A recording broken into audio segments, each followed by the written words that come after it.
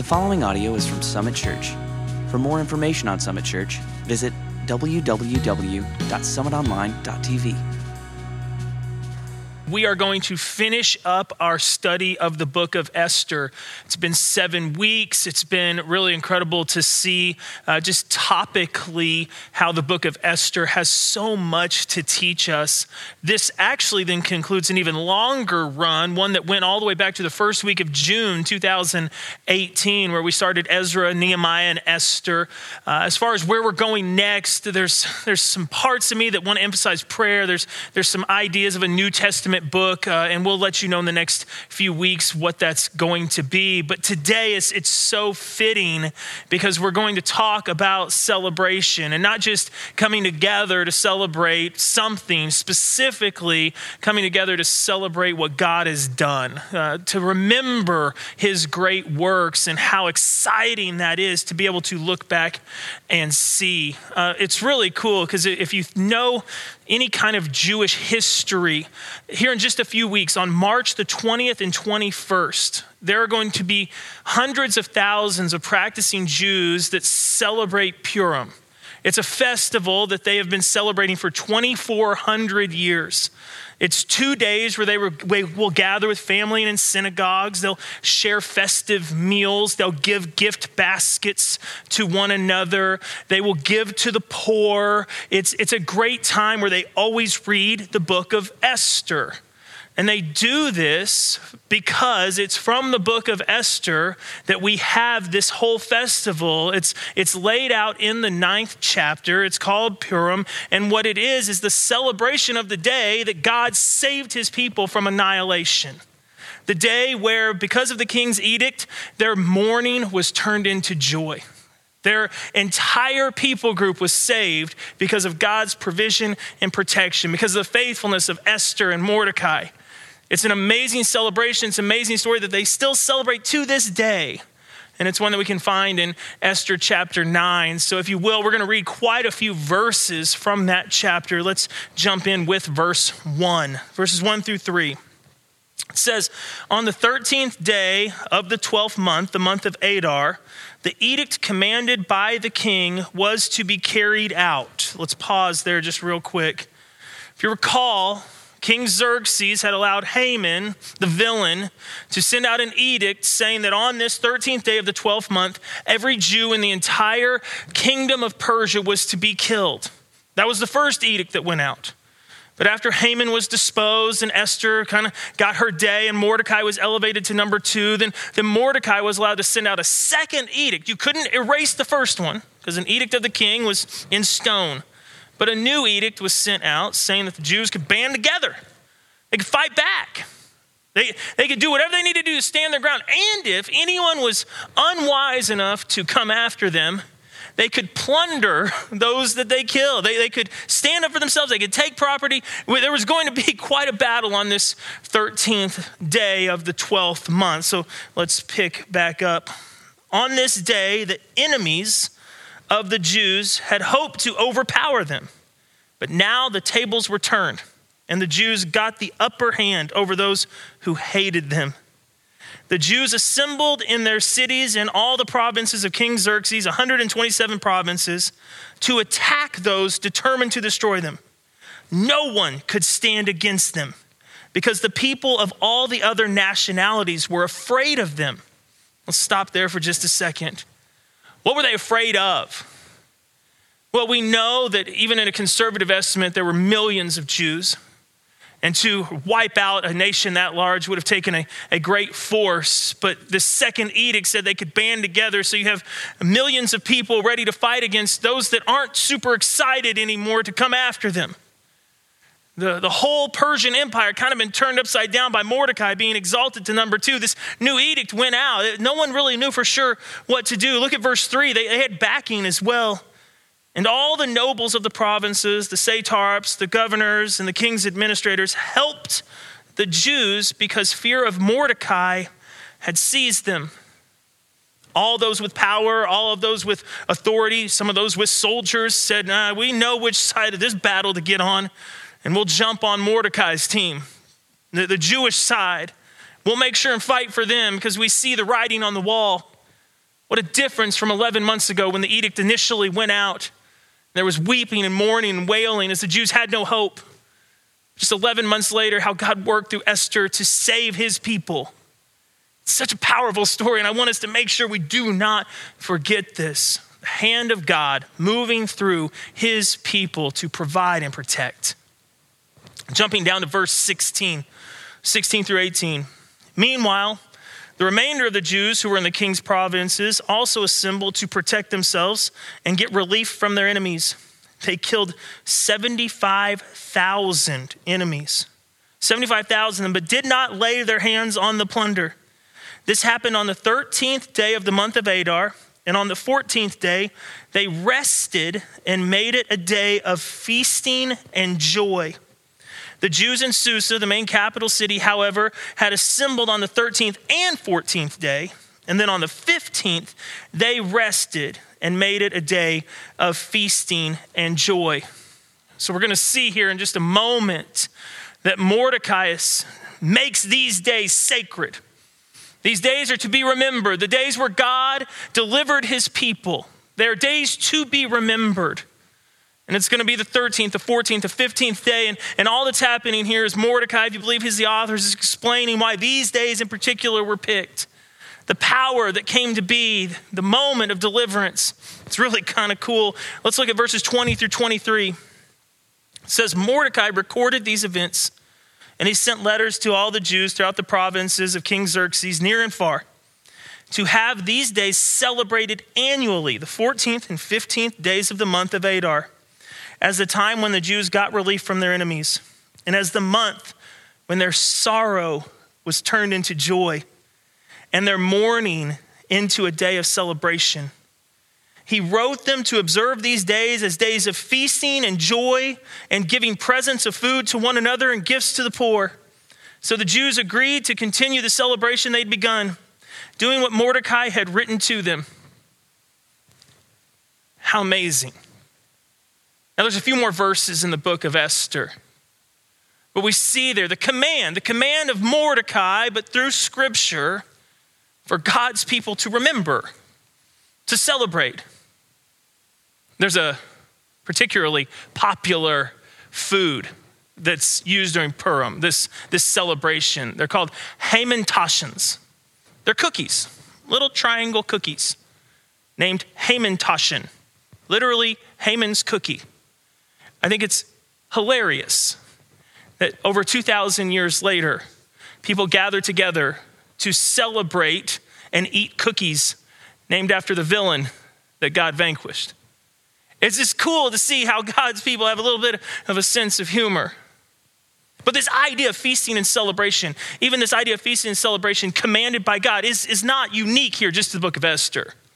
It's really all throughout the Old Testament and even into the New. You have festivals and you have days that are to be celebrated. God says, do not forget. Do not forget what I've done, because I've done some amazing stuff.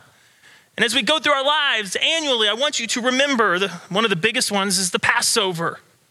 It's a festival to remember the night where the angel of death passed over the doorposts of those in Egypt who had put the blood of the lamb above their posts. The angel of death passes over, and they're to celebrate every year on that day to remember how God saved his people. There's an offering of first fruits that's to take place every year in September. It's right as the harvest is coming in. The people of God are called to celebrate on that day and to bring in the first portion of their harvest. Now, if that sounds familiar, it's where we get the biblical idea of a tithe. Before God gives the rest of it, you're supposed to take the first portion and give it back to him to say, thank you, Lord, for providing. Thank you, Lord, for giving us sustenance and food on our table. And God says, I want you to celebrate me. I want you to remember that I'm the one that causes the crops to grow every single year. There's the Feast of Trumpets. You find it in Numbers chapter 29, verse 1. It's the first day of October in our calendar. It's kind of towards the end of the harvest, after God's brought in everything. On this day, his people are to blast trumpets in celebration of what? How good God is. And the trumpets don't just signify how good God is. The trumpets signify a very specific month in the Jewish calendar. It's our October. But it's one where they have two huge celebrations, the Day of Atonement and the Feast of Tabernacles. The Day of Atonement, the one day a year in the Old Testament where the high priest would go into the Holy of Holies and offer sacrifice for the sins of all God's people. That's a somber day. It's a somber day to remember your guilt, but it's also a joyous day to see that your guilt has been paid for, that the blood offered as a sacrifice has atoned for your sins. And the Feast of Tabernacles, that was a big one. 7 days where you're to live in tents, booths, to remember the wandering in the wilderness, to remember how God brought his people into the promised land, a prescribed 1 week vacation once a year where you go live in a tent. You're supposed to do it in Jerusalem. God loves celebrations.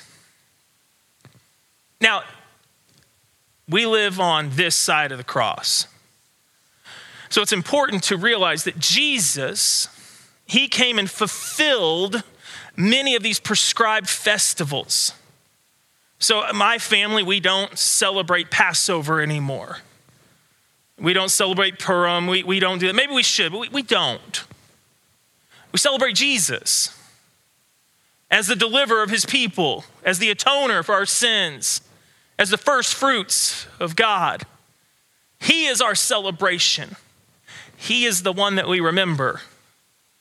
But don't think for a moment that Jesus forgot about the importance of remembrance and the importance of feasts. In fact, one of the last things he did on this earth was to establish a prescribed feast for his remembrance. 1 Corinthians chapter 11, verses 23 through 26. For I received from the Lord what I also passed on to you. The Lord Jesus, on the night he was betrayed, Thursday night before the cross, he took bread, and when he had given thanks, he broke it and said, "This is my body, which is for you. Do this, take of this in remembrance of me." Don't forget me. In the same way, after supper, he took the cup, saying, "This cup is the new covenant in my blood. Do this whenever you drink of it in remembrance of me.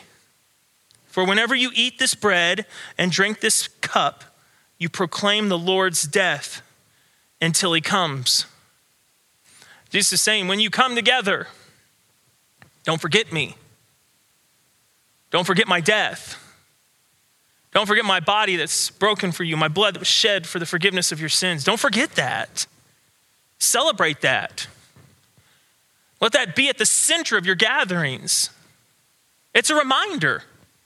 It's God just saying, hey people, hey you, don't forget what I've done. Don't forget me. You should be ecstatic. But we as people become numb to the things that we should be ecstatic about. So God says, let's put in annual reminders. For us, it's weekly. When we gather together to worship. It's reminders. Hey, God's done some really cool stuff. We have those reminders corporately, meaning as a church body. The taking of communion, we do that together. We'll do it later today, together. But we also need those reminders personally. Because as a group and as individuals, Jesus came to save us from sin and death. But he came to also save us to a life of holiness and obedience. We're saved from sin and death, liberated, redeemed, incredible news, hallelujah, not more than enough to celebrate, but we also need a reminder, at least I do, and we don't just get a get out of hell free card. We've been called to a life of obedience and holiness. We've been saved for that. And it's hard for me. It's hard for me to take communion, to hold the bread and the cup, and not feel the weight of that. Thank you, God. Praise you, God. Bless you, God, for sending your son, Jesus, to save me. But there's a weight here. There's a weight of holiness and obedience that I feel when I take it. And I think that's exactly what Jesus wants us to remember and why he set this up. Corporately, we do that, but personally, we need to implement ways to celebrate and remember what God has done. We need to tell anyone who will listen how good our God is. Church, I want you to hear this.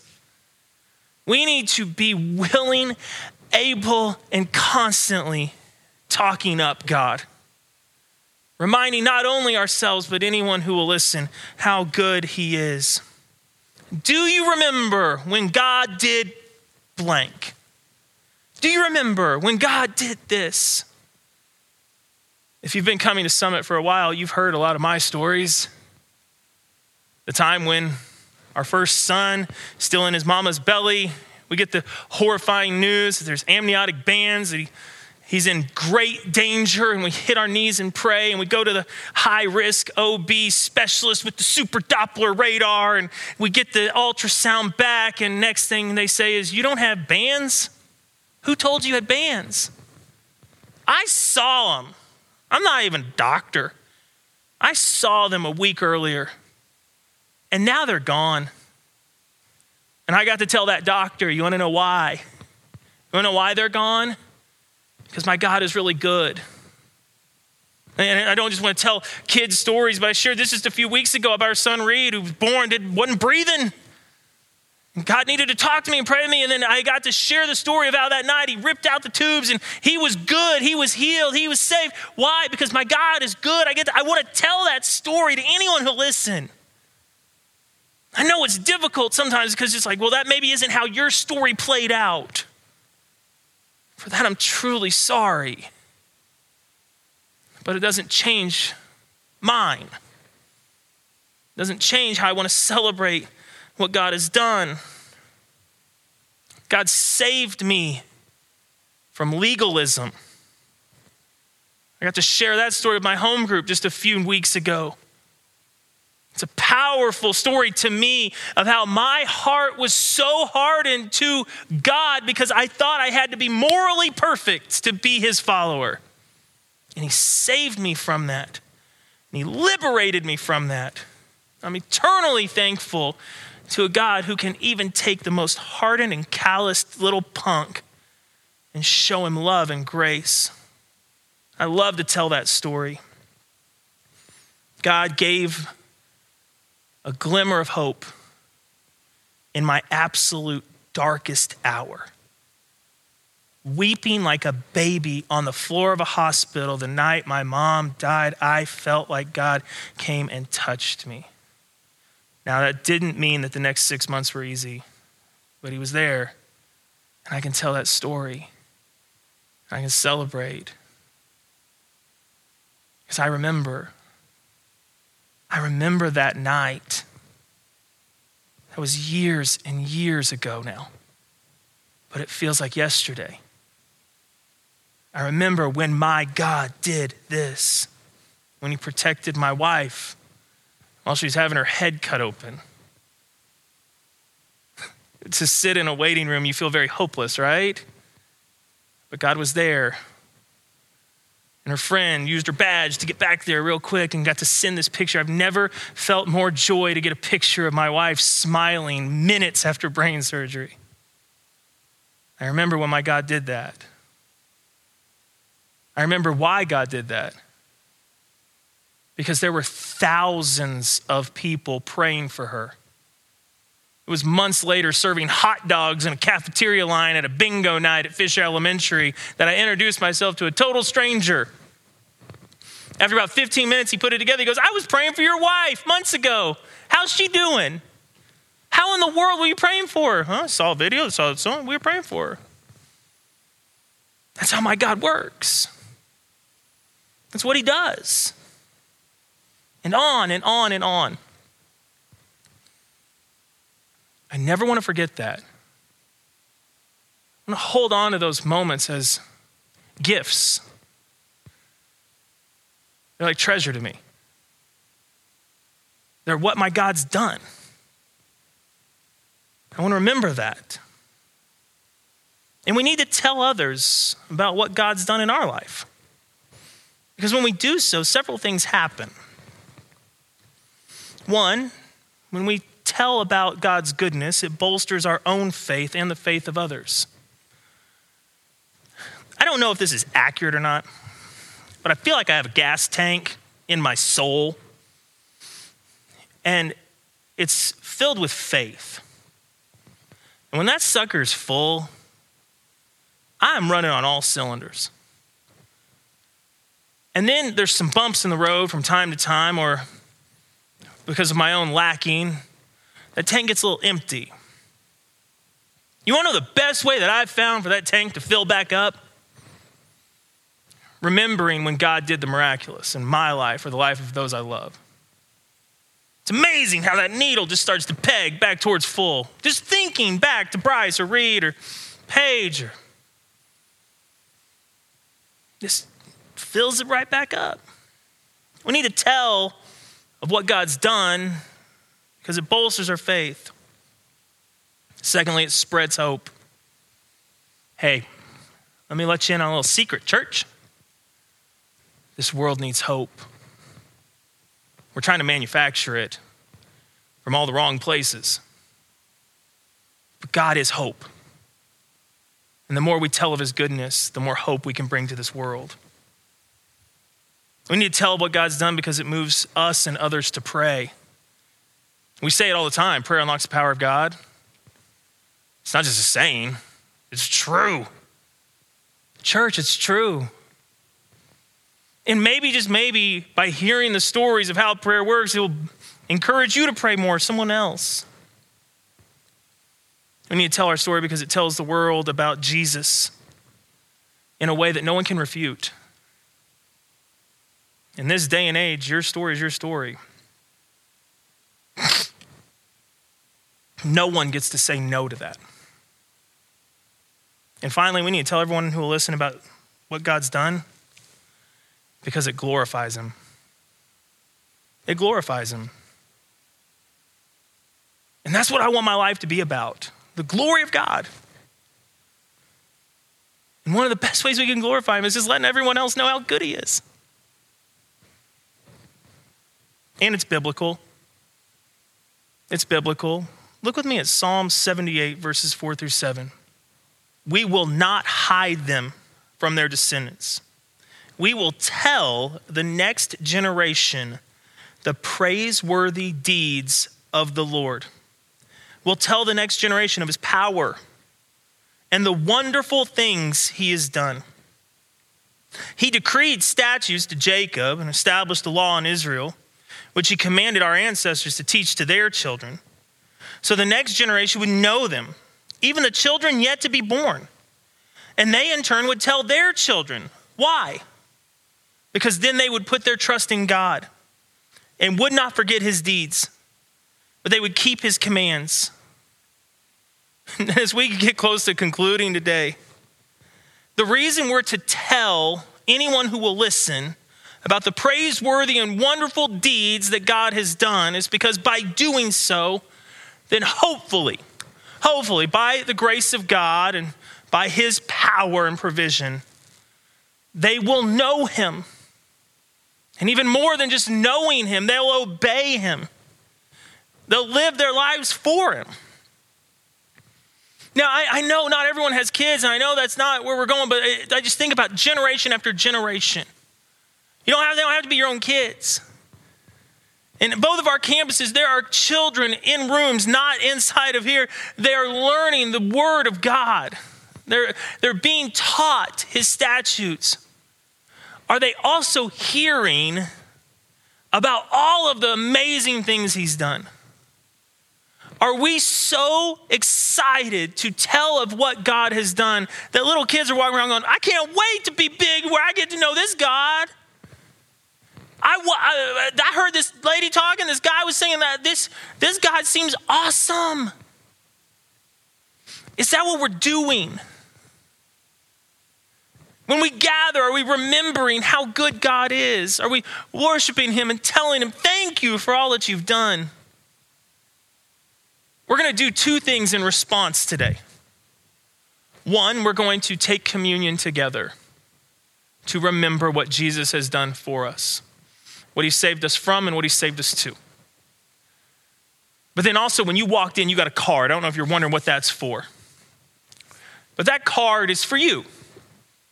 during these next few moments to tell us what God has done. To let it be known just simply by writing out a small story. I remember when God did this. Why?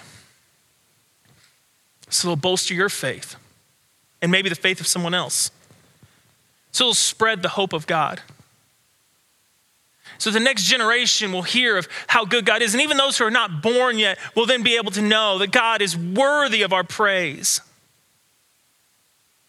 And so that in this place today, through your story, through your testimony, God will be glorified. I would love for you to take a moment just to tell us what God has done. And if you're sitting here going, I don't know. I don't know what that is. I don't know. I can't think of anything. Then let me just tell you to pause. And there's going to be people that want to pray with you. So here's what I'm going to ask. If you can't think of anything to write down, that's fine. What is something you're facing in your life right now that if God intervened and moved in this way, you might be able to fill out a card next week or next month? And would you in faith, would you come and let someone pray with you for that circumstance, for whatever's going on in your life? One, so that God will move, so that he'll intervene and hopefully deliver. But two, so that soon you'll have a story to tell. You'll be able to tell someone, I remember when God did this. I was at church on March the 3rd, and I prayed, and he did this. And I didn't even know if I believed at that point, but boy, now I know he is real. And this generation and the next generation and the one that's still to come will be able to know of our great God. Today, I want to celebrate who he is. I want to remember him for all that he's done. And I want to give him glory in this time and place as we respond to him. Father, thank you so much that you are good, that you're faithful, that you are true to your word and your promise. I pray now that as we celebrate you and what you've done, that you will be glorified, that you will move in the hearts of those who are struggling to see your hand, that you will show out, Lord, for your glory, and that you will do so for your name's sake. It's in the name of Jesus, we ask these things. Amen.